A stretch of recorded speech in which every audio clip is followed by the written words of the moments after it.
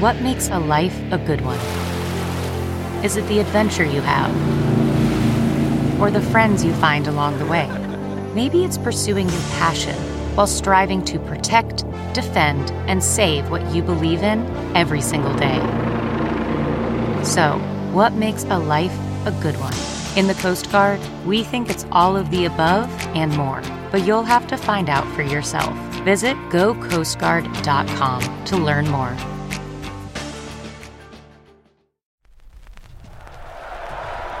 Five, four, three, two, one. But who's counting, right? His name is Major. Oh, ladies and gentlemen, please welcome Major Garrett. From the nation's capital. Major, fantastic. It's The Takeout. This is a major achievement. With CBS News Chief Washington Correspondent Major Garrett, yes, CBS, yes, hi. Major Garrett. Major, that's nonsense, and you should know better. Is Major out of the doghouse? The answer is yes. Welcome to the very best part of my broadcast week. I'm Major Garrett, host and creator of this amazing program known as The Takeout. I'm just checking with my clock here, making sure, for those of you watching on CBSN, that little bit of a dive on the camera. I'm just working on my clock so I keep track of time. Great show, great show. Just sit down and get ready to be informed, and I guarantee you entertained, but mostly informed. We don't do this that often on this show, but we're going to do what I call, and what we call in the trade, a reporter's notebook. Look, people, reporters go out and cover lots of stories, and what they get on air is a fraction of what they know. What they put in a newspaper is a fraction of what they know. That is to say, if they're a really good reporter, that's true. And we have one of the very best who works at CBS with us this week, Charlie D'Agata. He has been in Afghanistan for a good long while. We're going to talk in great detail about what he has seen, what he's reported up close, what he has seen, what he has heard on all sides of the conflict that is, from the American perspective, winding down in Afghanistan. But trust me, that conflict is not winding down in any other sense. Charlie D'Agata, great to have you with us. Thanks for being with us. My pleasure. Thank you. Tell our audience where you are, Charlie, and why. I'm currently in Greece. I'm self-isolating on a Greek island because headed back to the UK, which is where I live, would have meant 10 days of self-isolating in a airport hotel, and this is the easier option. So, it's things could be worse, but I've hopped here from Kabul. Understood. How long were you in Afghanistan on this most recent reporting journey? Well, this last time I was there for almost 3 weeks, but I went to Israel in between to cover the Netanyahu story. But before that, I was there for almost another 3 weeks. So from late April through May 1st, or the first week of May, and then through now, probably 6 weeks in the past 2 months. How many times have you been to Afghanistan in your career as a reporter? So, people ask me that all the time, and I probably should have kept a record of it. Right. I can say dozens. My first foray into war zones was actually Iraq. After 9/11, I was sent out to Bahrain, and that's where the Fifth Fleet was organizing trips into a place called Camp Rhino. And that was my job then. So I did Iraq before I did Afghanistan, but certainly, 35, 40 times. Been going there a long time. So let's start meta, big picture. What should Americans and those listening around the world, because we have a global audience for this show, understand as most important about where things are in Afghanistan and what your feeling was as you left and watched the Americans leave? Well, first of all, I'm going back, and I'm worried about going back. Not for my own safety. I'm just worried about what I might find. I'll be there for August 31st when the last of the U.S. troops pull out. And I can tell you, I'm not a catastrophist. It may seem strange covering conflict zones that I'm fairly optimistic about the future because in general terms, the good guys win.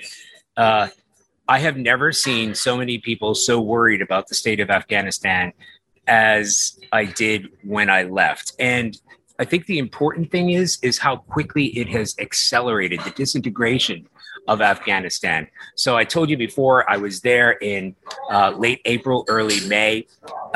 There was a sort of full court press. There was a 2-minute offense that the Taliban were starting to implement then. They were taking over these great regions, especially to the north, these districts were falling like dominoes, and the provinces, especially the rural areas, were falling. But it has stunned everybody, the Afghans, Americans, the White House, how quickly the Taliban advance and the offensive has gone on in the past 6 weeks or so. So now you've got a situation where you have the Taliban are starting to they are surrounding the provincial capitals.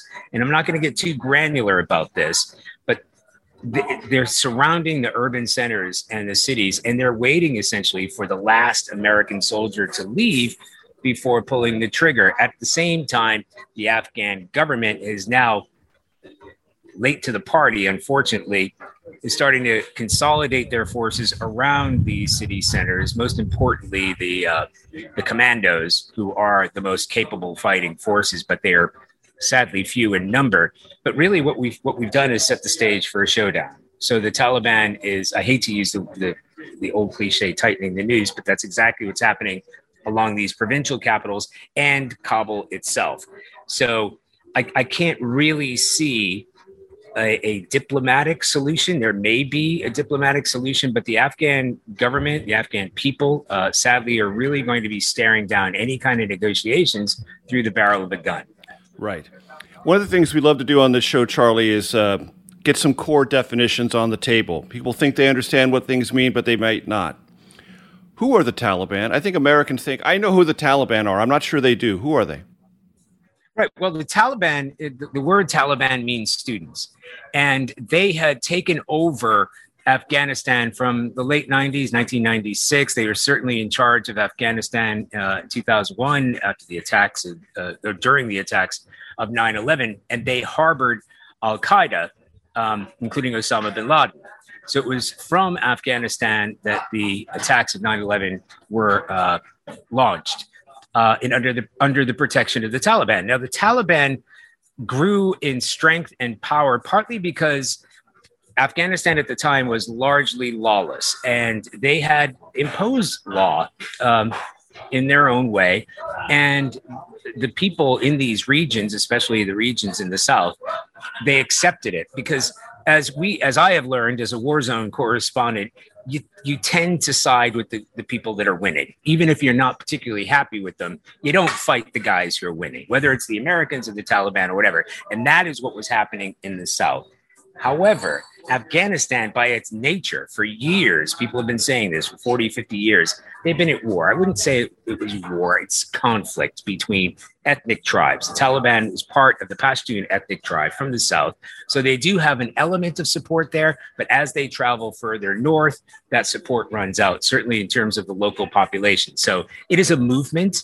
It is indigenous. That's really important to point out here. They feel that they're fighting on behalf of Afghanistan itself. They feel that they are the true Afghanistan, that the Afghan government is a puppet government that's been put in place by Western powers, namely the United States. So yes, they are an insurgency. But as far as they're concerned, they are the true Afghans. Is Al-Qaeda still there? There's 100%. And here's the reason. When I was speaking to General Zia, who at that time was in charge of the military, he has since been pushed aside, as many have been. He said to try to extract Al-Qaeda from the Taliban would be extracting mothers and fathers, nephews, nieces. They marry in. Al-Qaeda and the Taliban are like that. So interwoven. They're interwoven, and they may not say, I identify as Al-Qaeda, but there are Al-Qaeda members, active members that are within the Taliban ranks. So you cannot extricate them. Now, are they operating as cells? No, because it's too obvious, certainly under the guise or overwatch of the United States and the intelligence networks there. It would be too obvious to have an Al-Qaeda cell. But to say that Al-Qaeda has been removed from the Taliban, or Al-Qaeda doesn't exist in Afghanistan, if you speak to any Afghan, I was going to say military person, any Afghan political person, they'll say, well, it's a fool's errand. They're literally related to one another. So Al-Qaeda and the Taliban, in certain areas, I'm not saying across the board, in certain areas, especially in the South, they go hand in hand. That is the voice of Charlie D'Agata, our special guest. A Reporter's Notebook, this edition of The Takeout. Everything you need to know, I hope, about Afghanistan, which may prove to be this year's national security foreign policy story for all America. I'm Major Garrett, segment 2 of The Takeout coming up in just 1 second.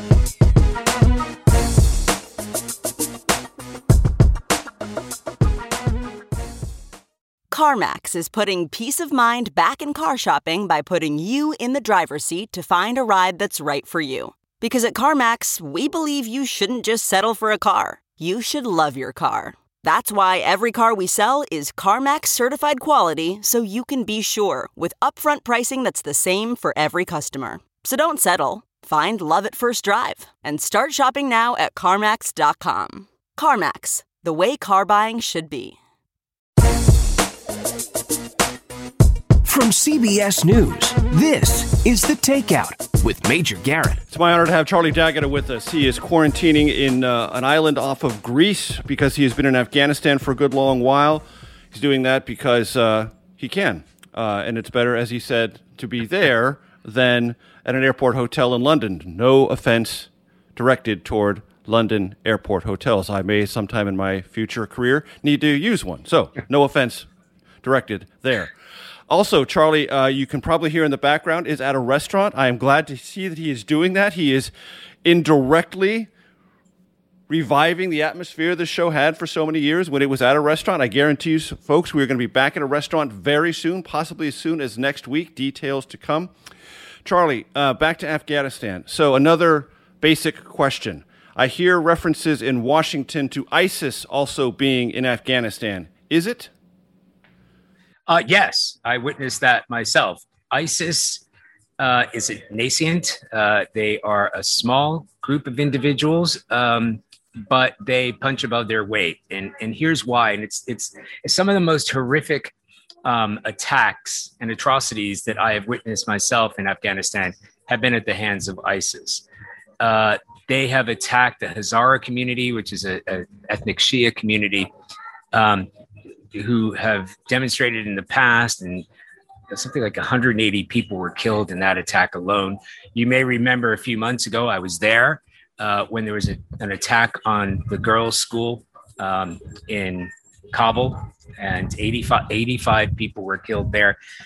Most of them were young girls, young students. The Taliban say they had nothing to do with it. I'm not sure you can trust the Taliban anyway. There may have been some complicity in there because the Haqqani network, we won't get too involved, but as far as the Taliban are concerned, the Haqqani network essentially run Kabul, the capital. So any event like that would certainly, or likely anyway, have been condoned or even assisted by the Haqqani network or the Taliban. But it really does have the fingerprints of ISIS who are against young girls going to school, women going to school, that launched these spectacular anonymous attacks.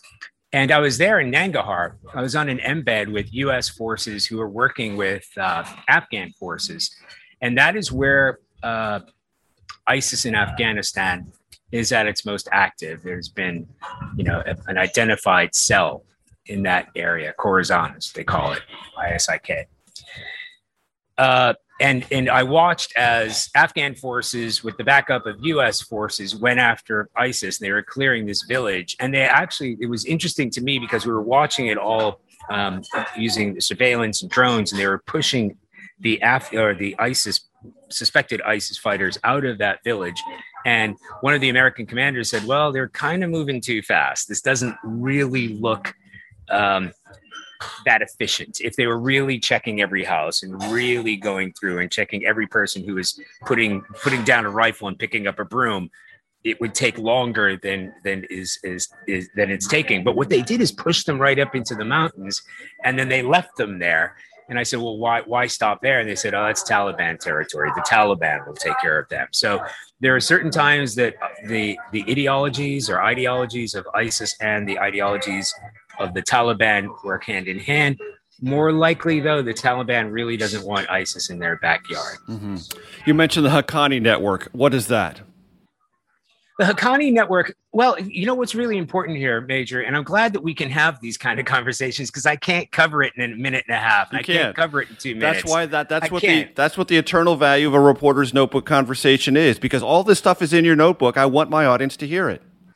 Yeah. So, okay. The Haqqani Network is indicative of when we use the umbrella term, the Taliban. The Taliban now suggests a sort of centralized authority, something that has control over all of the Taliban. We call it the Taliban as if it's a thing.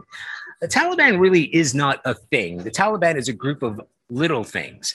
And there are certain groups within the Taliban that are more active, that are more violent, that are more extreme. So whenever you suggest that there's going to be a deal with the Taliban, you have to take that with a pinch of salt, because there will be the certain extremists that will say, well, no, there is no deal. Then you have to invoke the criminal element, which is strong.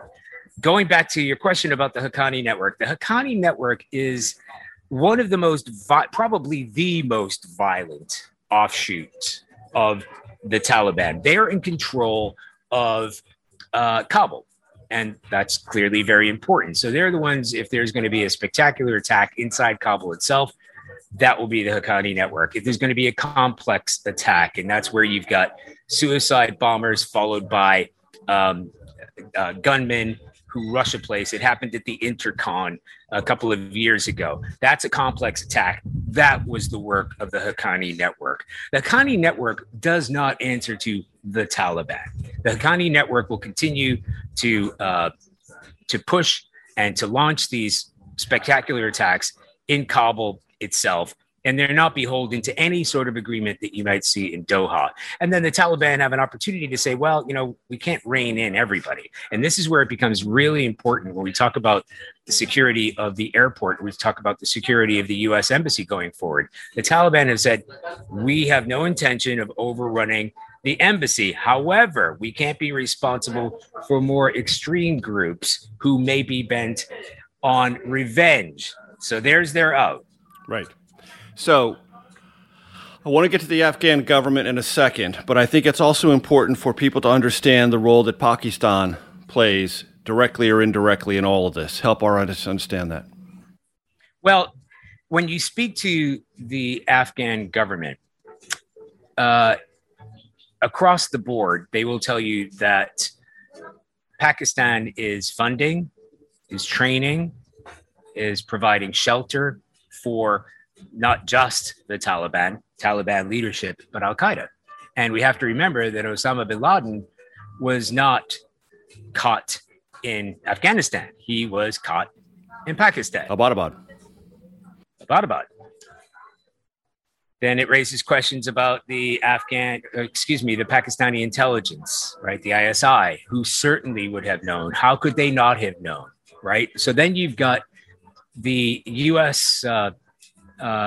Special Forces conducting an operation inside a country of a supposed U.S. ally in order to extract enemy number one inside Afghanistan. And I can tell you now, and nobody is refuting this, in the old days, during the winter months, what would happen is the Taliban leadership would go over to Pakistan and there would be a fighting season in the same way that there's a baseball season. And I don't mean to make light of that, but I mean, they do have a declaration of a day, like there's the first pitch. It actually did happen. It hasn't happened in the past couple of years, which is why you've seen these great territorial gains. But what would happen is Taliban leadership would go to ground and they would do it in Karachi and Quetta in Pakistan.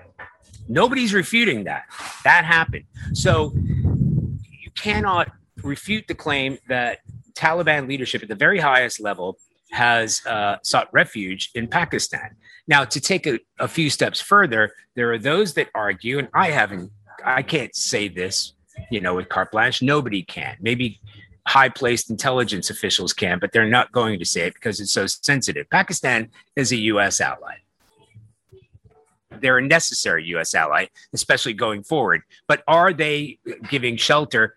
Are they giving training at the madrasas? Are they the extremism for these young men? And believe me, I've seen Taliban fighters. They are young men. They're idealists. And And all of this training is happening in Pakistan. So until you solve that Pakistani problem, you're going to have a Taliban. And it's also a nuclear power. It is a frustrating U.S. ally, probably at the highest list of the 5 or 6 most frustrating U.S. allies for all the reasons you just outlined. So, Charlie, I want to set you up before we go to break. We've got about 30 seconds to go, so I'll take us to break. But I want you to begin to prepare for your a description of 2 things when we come back. One, what constitutes the Afghan government? Is it a sovereign and governing government, or is it a government essentially in name only? Does it have any popular support? Question 1.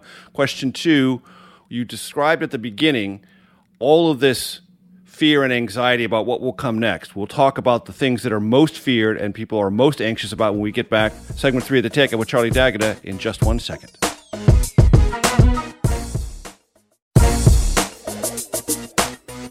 From CBS News, this is The Takeout with Major Garrett. Charlie D'Agata is our special guest, CBS correspondent, war zone correspondent, been to Afghanistan dozens upon dozens of times.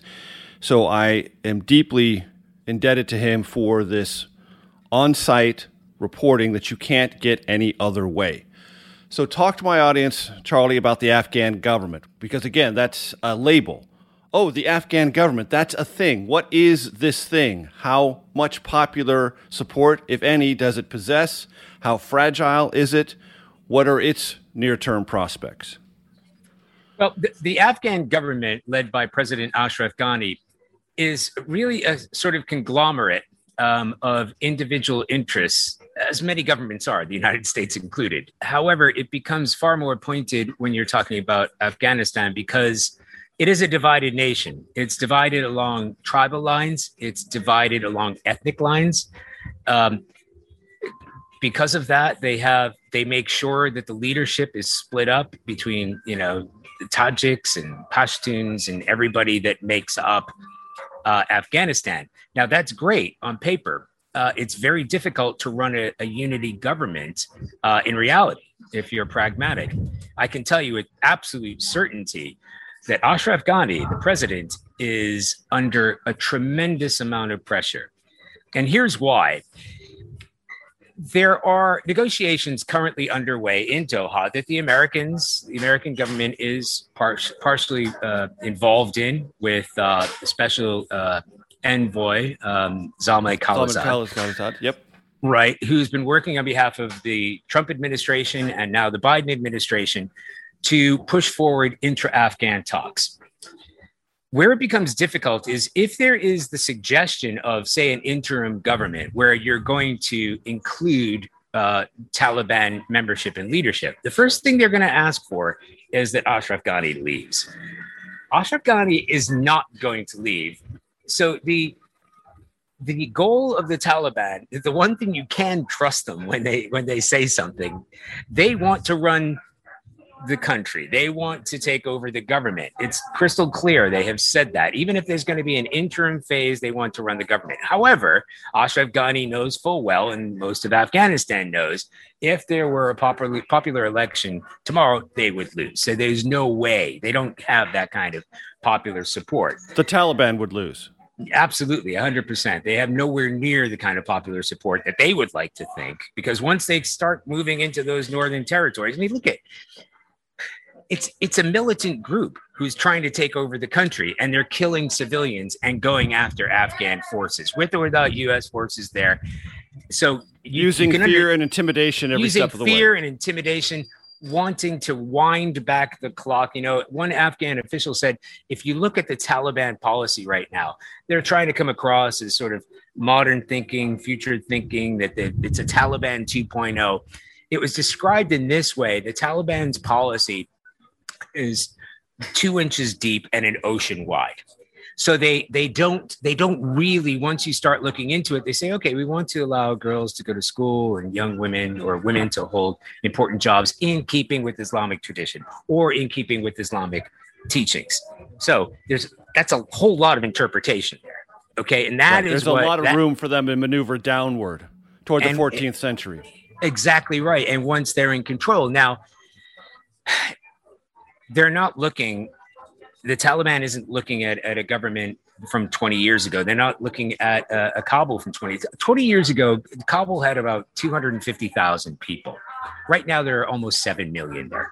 Everybody's got cell phones. Everybody's connected. You're looking at a whole generation who grew up without Taliban control. Young women who know how the rest of the world works. They do not want to be abandoned by this. The Taliban realize this and they appreciate that. And they're trying to sort of modernize. But President Joe Biden said himself, you and I were both listening, when he said during his speech, he was asked, can the Taliban be trusted?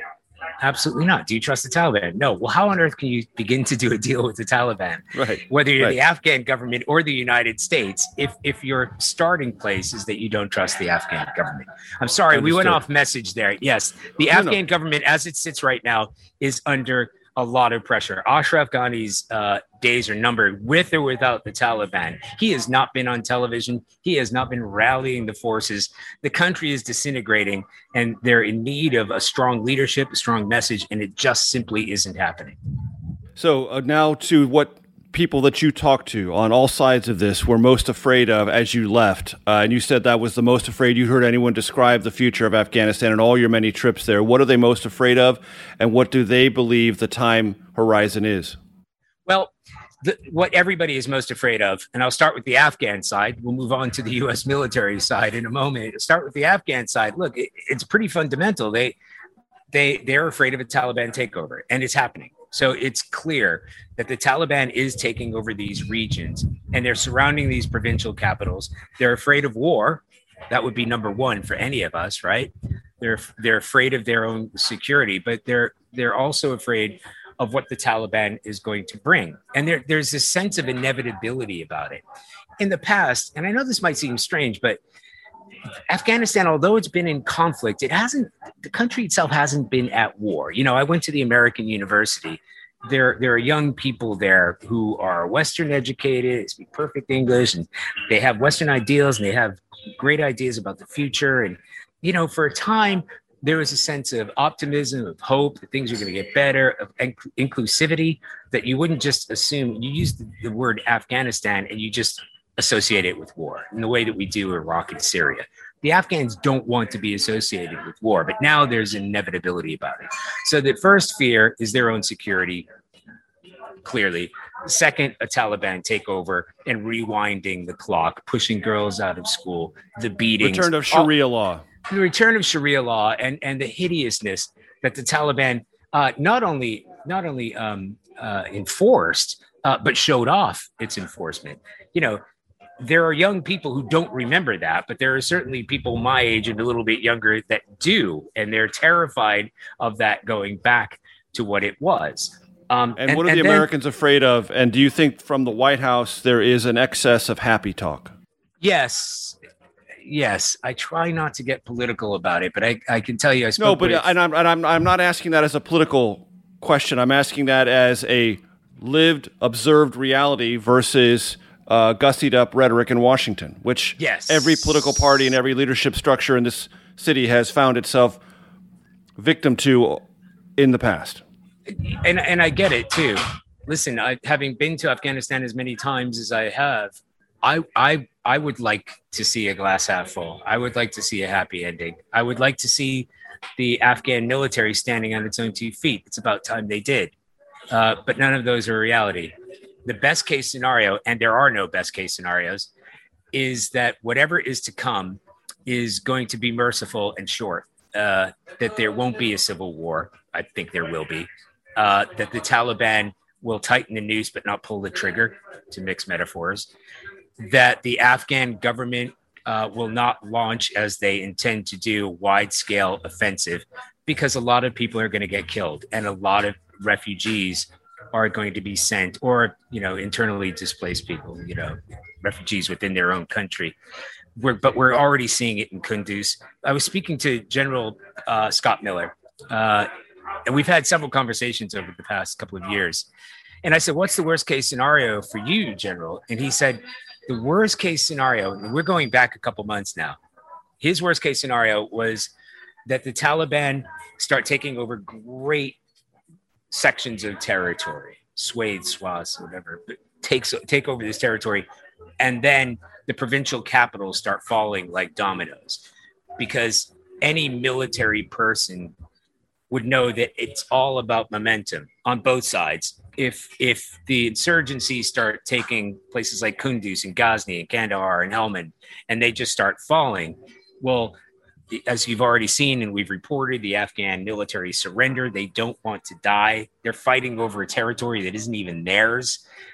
That is what his worst worry is, and that is what's happened. In fact, if anything, that's happened much more quickly than anybody had anticipated. Now, does that mean, as many have said, that Kabul will fall, within 6 months? I'm not entirely sure. They may take over, and I've been there myself. The front line is now surrounding Kabul, but once you start taking the choke points and the major airports and the inroads, it becomes a lot more complicated. Charlie, hold that thought. We're going to take a quick break. Back with Charlie Daggett and more on the future of Afghanistan when the Takeout returns. I'm Major Garrett. Back in 1 second. Man, that sunset is gorgeous. Grill, patio, sunset. Hard to get better than that. Unless you're browsing Carvana's inventory while you soak it all in. Oh, burger time. So sit back, get comfortable. Carvana's got thousands of cars under $20,000 just waiting for you. I could stay here forever. Carvana, where car buying meets comfort meets convenience. Download the app or visit Carvana.com today.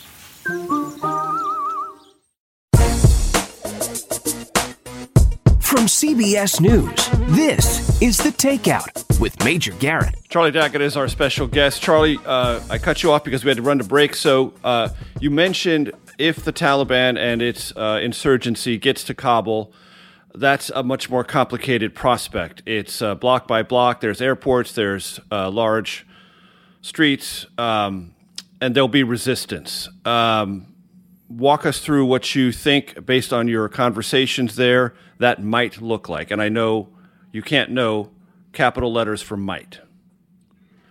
Well, first of all, Kabul is huge. It's 7 million people, and it grew very quickly, which means it's terribly congested. They're sort of not high rises by any description as we might know in the United States, but there's been this incredible expansion.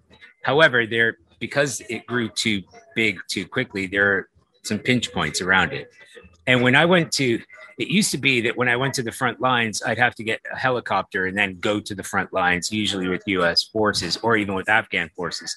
This last time, I drove from where we were working in Kabul, about 45 minutes, we got to Bagram, and then about another 20 minutes just north of there, we got to Kapisa, which is now the Taliban front line. And the forces there were absolutely getting hammered. I mean, they were not going to maintain that combat outpost. And we were talking about just an hour and 15 minutes outside of Kabul, right? And again, well, it's close. And if the geography of Kabul, it sits in the middle of, surrounded by mountains. So as has been the difficulty for U.S. forces and Afghan forces, it's really tough to defend an area that has only got a few entrance points to it. So for the Taliban to surround Kabul would be pretty easy. They're already at Jalalabad, which is just outside. It'd be like being the suburbs of D.C. They're already there. They're already at Kapisa. So they're breathing down the neck of Kabul anyway. As again, this is something that when I spoke to General Miller, he said through his intermediaries, he said, one thing we've told the Taliban is don't smash the place up on the way in. Don't ruin the infrastructure. Don't take out bridges and take out important buildings or schools or hospitals or any of that, because if you are going to be part of the new Afghanistan, you're going to need that. But that is what we're talking about. That's the reality of where the Taliban are right now and what might happen in the future. And as you're probably about to point out, what about the airport? What about the embassy? Yes, go. What about the airport? Okay. What about the embassy? Okay, those are two extremely important. Obviously, the embassy is an important situation to discuss. But the airport is one that we may not, unless you've been on the ground, you may not appreciate how important it is to keep the airport open and running. Currently, the airport is defended, and I use the term defended, by the Turkish military under what was Resolute Support, which is the NATO mission that the U.S. was in command of. And it's still under that remit. Now, as of August 31st, according to President Biden, all U.S. forces will have left. All U.S. forces will have left, aside from a contingent of hundreds of Marines that will protect the U.S. Embassy, and a number that will unspecified number of soldiers that will help provide security for the airport. Now, right now, the Turkish military is providing that security under the auspices and command of the U.S. military. However, the relationship between the United States and Turkey, certainly militarily, has always been fraught, and it's especially fraught there. So to have an understanding that the Turks are going to provide security, they're going to need weaponry, they're going to need intelligence, they're going to need surveillance. They don't have any of those things, and that's going to take the U.S. military. In terms of the embassy, we're not talking about a building. The U.S. Embassy is a massive compound, and it's within the green zone itself. And embassies all over the world, including places like London, you'll have an outer perimeter of British security, and then you're going to have U.S. Marines who are providing security for the embassy itself. So Afghanistan is not unique. Iraq is not unique. Embassies all over the world have their own private forces. That's fine as long as you have an agreement with the Afghan government. The Taliban have said any, not specific, but any foreign forces that are there past September 11th, which wasn't even the agreed date for them, but they're letting that slip. Any U.S. force, U.S. soldier, any foreign forces that are there would be considered invaders and therefore legitimate targets. So now you can see that we're going to have an issue, potentially. Which means, in short, the airport and the embassy will be legitimate targets and will be vulnerable for the foreseeable future. Yes, and the reason the airport is vital and critical for obvious reasons, but you got to have the NGOs, right? The people who are providing non-governmental organizations, organizations that are providing aid, the Red Cross, the UN, any. That's how they get in and get out and resupply. You've got the other embassies. You got the Australian embassy. They're already out of there. The German embassy, which is further north, they're gone. The Russians are gone. They're falling like dominoes. The Brits have actually asked whether they can be housed within the compound of the U.S. embassy. I'm sure they have. And the interpreter. Talk about dicey. It is dicey, and people are really worried. So we got 2 minutes left to go before we have to say farewell to our radio audience. Talk to us about what you know, if anything, about plans, if they exist at any level, to move the interpreters who helped the United States and Afghanistan safely out of that country before any of these bad things start to happen. Yes, well, I do know because we've spoken to the interpreters and plans are underway. The question is, it's a backlog. It is going to take a tremendous effort, including one from the U.S. military. I'll just give you for instance. During the Obama administration, there were 4,000. They were adjudicating 4,000 interpreters in a similar situation out of Iraq a year. If they started right now and were at full sprint, it would take almost 5 years just to clear the backlog. So they're going to have to speed things up. They're looking at 70,000 people, if you include the families, 19,000 interpreters and their families, getting them to Guam, getting them out of the country. And the clock is ticking because the Taliban is moving it. Right. And the president, as you heard and I heard last week, said, we will not abandon them. But it doesn't appear, Charlie, from my vantage point, that these plans are moving anywhere near fast enough to match the rhetoric of the president. It can't be. And I think what you're probably going to see, if I'm thinking cynically, is you're probably going to see within the next couple of weeks pictures of interpreters getting onto planes, flying. We still don't know yet where they're going to be going to. Guam has been mentioned, other places, Uzbekistan, Tajikistan, right. Not sure that's manageable for all kinds of other reasons that we can't get into right now because they'll be vulnerable if they're just across the border for obvious reasons. But yes, I think you'll see a couple of flights leaving, and it will look great. It'll look like there's movement, but there's no way they're going to be able to clear that backlog in time before the Taliban move in. That is the voice of Charlie Daggett, our special guest this week. Charlie, it's been great to have you. For our radio audience, we need to say farewell, but for those watching on CBSN and listening on the podcast platform, stay tuned to your Takeout Outtake Especial. I'm Major Garrett. We'll see you next week.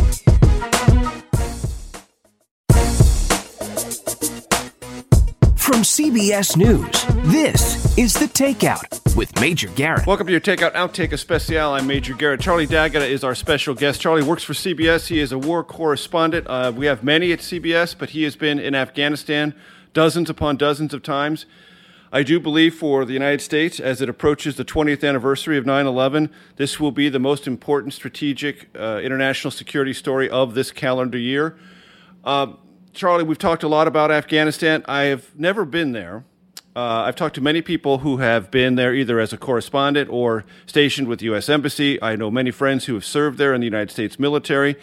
And one thing comes up I just want to ask you about. They say Afghanistan is rugged but beautiful, and there's a kind of tug that it has on them. Have you experienced that? Major, it is one of the most beautiful places on earth. It is one of the most remote places on earth. It is. I've told my family and friends that if it wasn't so dangerous, you would sell tickets because it's hard to believe that such a place exists on the same planet that we all walk. It is rugged. It is gorgeous. It's remote. It is troubled. That's part of it. The people are wonderful. They're warm. They're beautiful.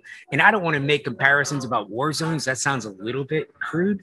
But say you go to Iraq. In Iraq, Baghdad is like flat as a pancake. And it's really super hot. And then you go to the desert and it doesn't get any better out there. It's even worse. When you go to Kabul, even in the wintertime with the, snow-covered mountains, and then you travel down to Kandahar and the palm trees and the date groves. It's really beautiful. It's a beautiful, beautiful, stunning country. And yes, it does tear at the heartstrings because you so want there to be peace, because if it were peaceful, it would be a wonderful place, but it's not. Right. Is there any way to explain to the ordinary American taxpayer how we could have spent so much there and achieved so little? That's the hardest question of all, because people have asked me because it's not as if we have said, oh, we're not going to give a lot of. We've given a lot of money. Almost every request ever submitted at a aid level, at a military level, has been granted. I know, and it is a point of embarrassment if you speak to the average Afghan. I hate that phrase, but when you talk to ordinary people, they're disappointed. They know the money that's been spent. I mean, it's been shoved down their throats at every turn. The Afghans aren't immune to what's been happening. There's so much corruption in the government. There's so many people who are just pocketing the cash. The Afghan military just hasn't come up with the goods. They should. President Biden said they are well armed. They're well trained. They are. They are definitely one of the best trained and best armed militaries in the region, and that says something, and yet they're incapable of taking on this fight. But the question is, and people ask me, was it worth it? I can't answer that, because I think the question then is what was worth it? What were we trying to achieve? If it was the idea to get rid of Osama bin Laden, okay, that's happened. Was it the idea to crush Al-Qaeda? That's happened. Al-Qaeda you asked me before, Al-Qaeda is in Afghanistan. Yes, they're not operating in any meaningful way. The invasion has been a success because there hasn't been a major terrorist operation that's been launched from Afghan soil in the past 20 years. So yes, it was working. Was the idea to build an Afghan state? If that was the idea, that was slightly foolhardy. History will prove. Was the idea to build up an army and defeat the Taliban? That's not possible. Right. So I want to get to the three threshold questions I know you're familiar with, but one other thing. On this program about a year and a half, 2 years ago, we had Admiral William McRaven on. He led the assault or supervised the assault that got Osama bin Laden. He said, in Afghanistan, we've talked for too long about being on a war footing. We're not on a war footing and haven't been on a war footing in Afghanistan for a long time. He said, I wish we could talk about this mission the way we talk about fire departments. Fire departments are not at war with fire. Fire departments are pre-deployed to be near where a fire might start and to put it out as soon as it does start. And if we talked about Afghanistan in that way, we wouldn't talk about the longest war anymore. We would talk about putting a fire out before it gets out of control. I'd like your thoughts on that. You know, it's a very good comparison because it's exactly the position or the posture, as the military likes to use the term, that the American military was in. They haven't been engaged in combat since 2017, 2018. They had been in a train advisory role. Trained advise and assist is the term that they use. And they were there and they are there in order to put out fires. Winning against the Taliban was, I don't believe it was ever the remit. Helping Afghan forces is and has been the remit, but that hasn't happened for quite a long time either. The number of airstrikes that have been launched, that have been way down. Yeah, that have been authorized by U.S. forces is way down, partly because they don't have the eyes and ears in order to direct the airstrikes. And that over the horizon thing is going to be difficult to manage from CENTCOM in Tampa, not being on the ground. I mean, good luck to them, but it's a long way away to try to get decent intelligence. I will do this for you, Charlie. I will file over the horizon lethality under the heading of Happy Talk. So before I let you go, the 3 threshold questions we ask all of our guests, and you could take these in whichever order you prefer. One of the most influential books in your life, all-time favorite movie or one of your favorite movies, and you take a lot of long flights. I hope some of them are more luxurious than others. When you do, and if you're going to really enjoy some music, what kind of music, artist, or genre are you most likely to listen to? Well, it's funny you should say the book because I'm reading Eckhart Tolle, The Power of Now. And the irony there is I have spent most of my life pretending that my surroundings don't exist. I have become it's an occupational hazard. Yeah, I've become a master of escapism, and I'm not entirely sure that that's really what I want to delve into. But he makes a very important point there. He said, we do start we can easily screen out the static in our lives when you are in a life and death situation. Now, thank goodness, most of us aren't in a life and death situation, but I have been in a life and death situation. And oh my God, your clarity of thought is amazing when something like that happens. But trust me, there are no distractions when you might die in the next 20 seconds. So that's been interesting. The second one, well, because I'm a Sicilian and, I come from the East Coast, The Godfather has always been the most frequently mentioned movie. Well, because it was profound. It was well done. It was well told. The actors were unparalleled, to my mind. And maybe it was just because I was that age when I was impressionable. But I always thought I was Sonny Corleone. I was the guy who's going to get shot. I'm the guy who gets shot up at the causeway. You're going to get shot at the causeway. Yep. That's me, because I can't control my emotions. I identified with that film in a way that I probably shouldn't have. Understood. What kind of music do you dig, Charlie? Well, I know it sounds crazy, but I love R&B. Prince to me is a genius. When people ask me, is there one person that you wish you would have interviewed, I would have loved to have gotten inside the head of Prince. I think he's a genius, or he was a genius, and I can listen. And again, it dates myself because I knew a music critic that said all the best music that any of us knew was between the ages of 18 and 22. And that's pretty much where it ends. So that's I was glad to be alive. And in that moment when he was hitting it out of the park. But I listen to music on the way into war zones sometimes. And I remember we were outside of Fallujah, and I was with some U.S. Marines, and it was gonna get bad. It was really, really gonna get bad. And they were listening to "Killing in the Name of" by Rage Against the Machine, and it reminded me. I played a bit of American football in high school, and I remember getting pumped up and listening to stuff like that. And there you saw these 22-year-old, fighting machines. And I asked one of the guys, I said, what do you think of when you go into battle? He said, it's pretty simple. Kill them before they kill me. And, it's really, very clear. It's rarely there. Yeah. Not a lot of ambiguity. Charlie D'Agata, so great to talk to you. Be well, travel safe. Thanks for the time. Thanks for the knowledge, and we'll see you soon. Thank you, Major. So, folks, we'll see you next week. Thanks for taking the takeout. Bye-bye. The Takeout is produced by Arden Farhi, Jamie Benson, Sarah Cook, Ellie Watson, Zoe Poindexter, and Jake Rosen. CBSN production by Eric Susanen, Grace Seegers, and Daniel Peebles. Follow us on Facebook, Twitter, and Instagram at Takeout Podcast. That's at Takeout Podcast. And for more, go to takeoutpodcast.com. The Takeout is a production of CBS Audio. If you like The Takeout, you can listen early and ad-free right now by joining Wondery Plus in the Wondery app or on Apple Podcasts. Prime members can listen ad-free on Amazon Music.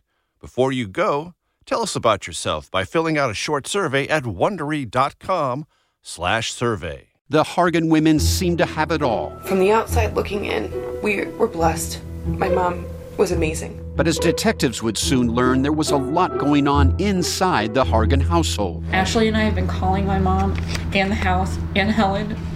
No one's answering. 63-year-old Pamela Hargan gunned down in her own home. Her youngest daughter, Helen, lay dead upstairs. Patrol, when they arrived, assumed or thought that there might have been a murder-suicide. But for the detectives on the scene, there were things about the scene itself that were concerning to us on day one. Who would want to kill their mother and their little sister? There is no boogeyman here. It is exactly who we think it is. I'm Peter Van Sant from 48 Hours. This is Blood is Thicker, the Hargan family killings. Listen to Blood is Thicker, the Hargan family killings, early and ad-free on Wondery Plus. I'm CBS News correspondent Major Garrett, host of the podcast Agent of Betrayal, The Double Life of Robert Hanssen. During the Cold War, FBI agent Robert Hanssen traded classified secrets to the Kremlin in exchange for cash and jewels. In the podcast, you'll hear from Hanssen's closest friends, family members, victims, and colleagues for the most comprehensive telling of who Robert Hanssen really was. Binge the entire series now. Agent of Betrayal, The Double Life of Robert Hanssen is available on the Wondery app, Amazon Music, or wherever you get your podcasts.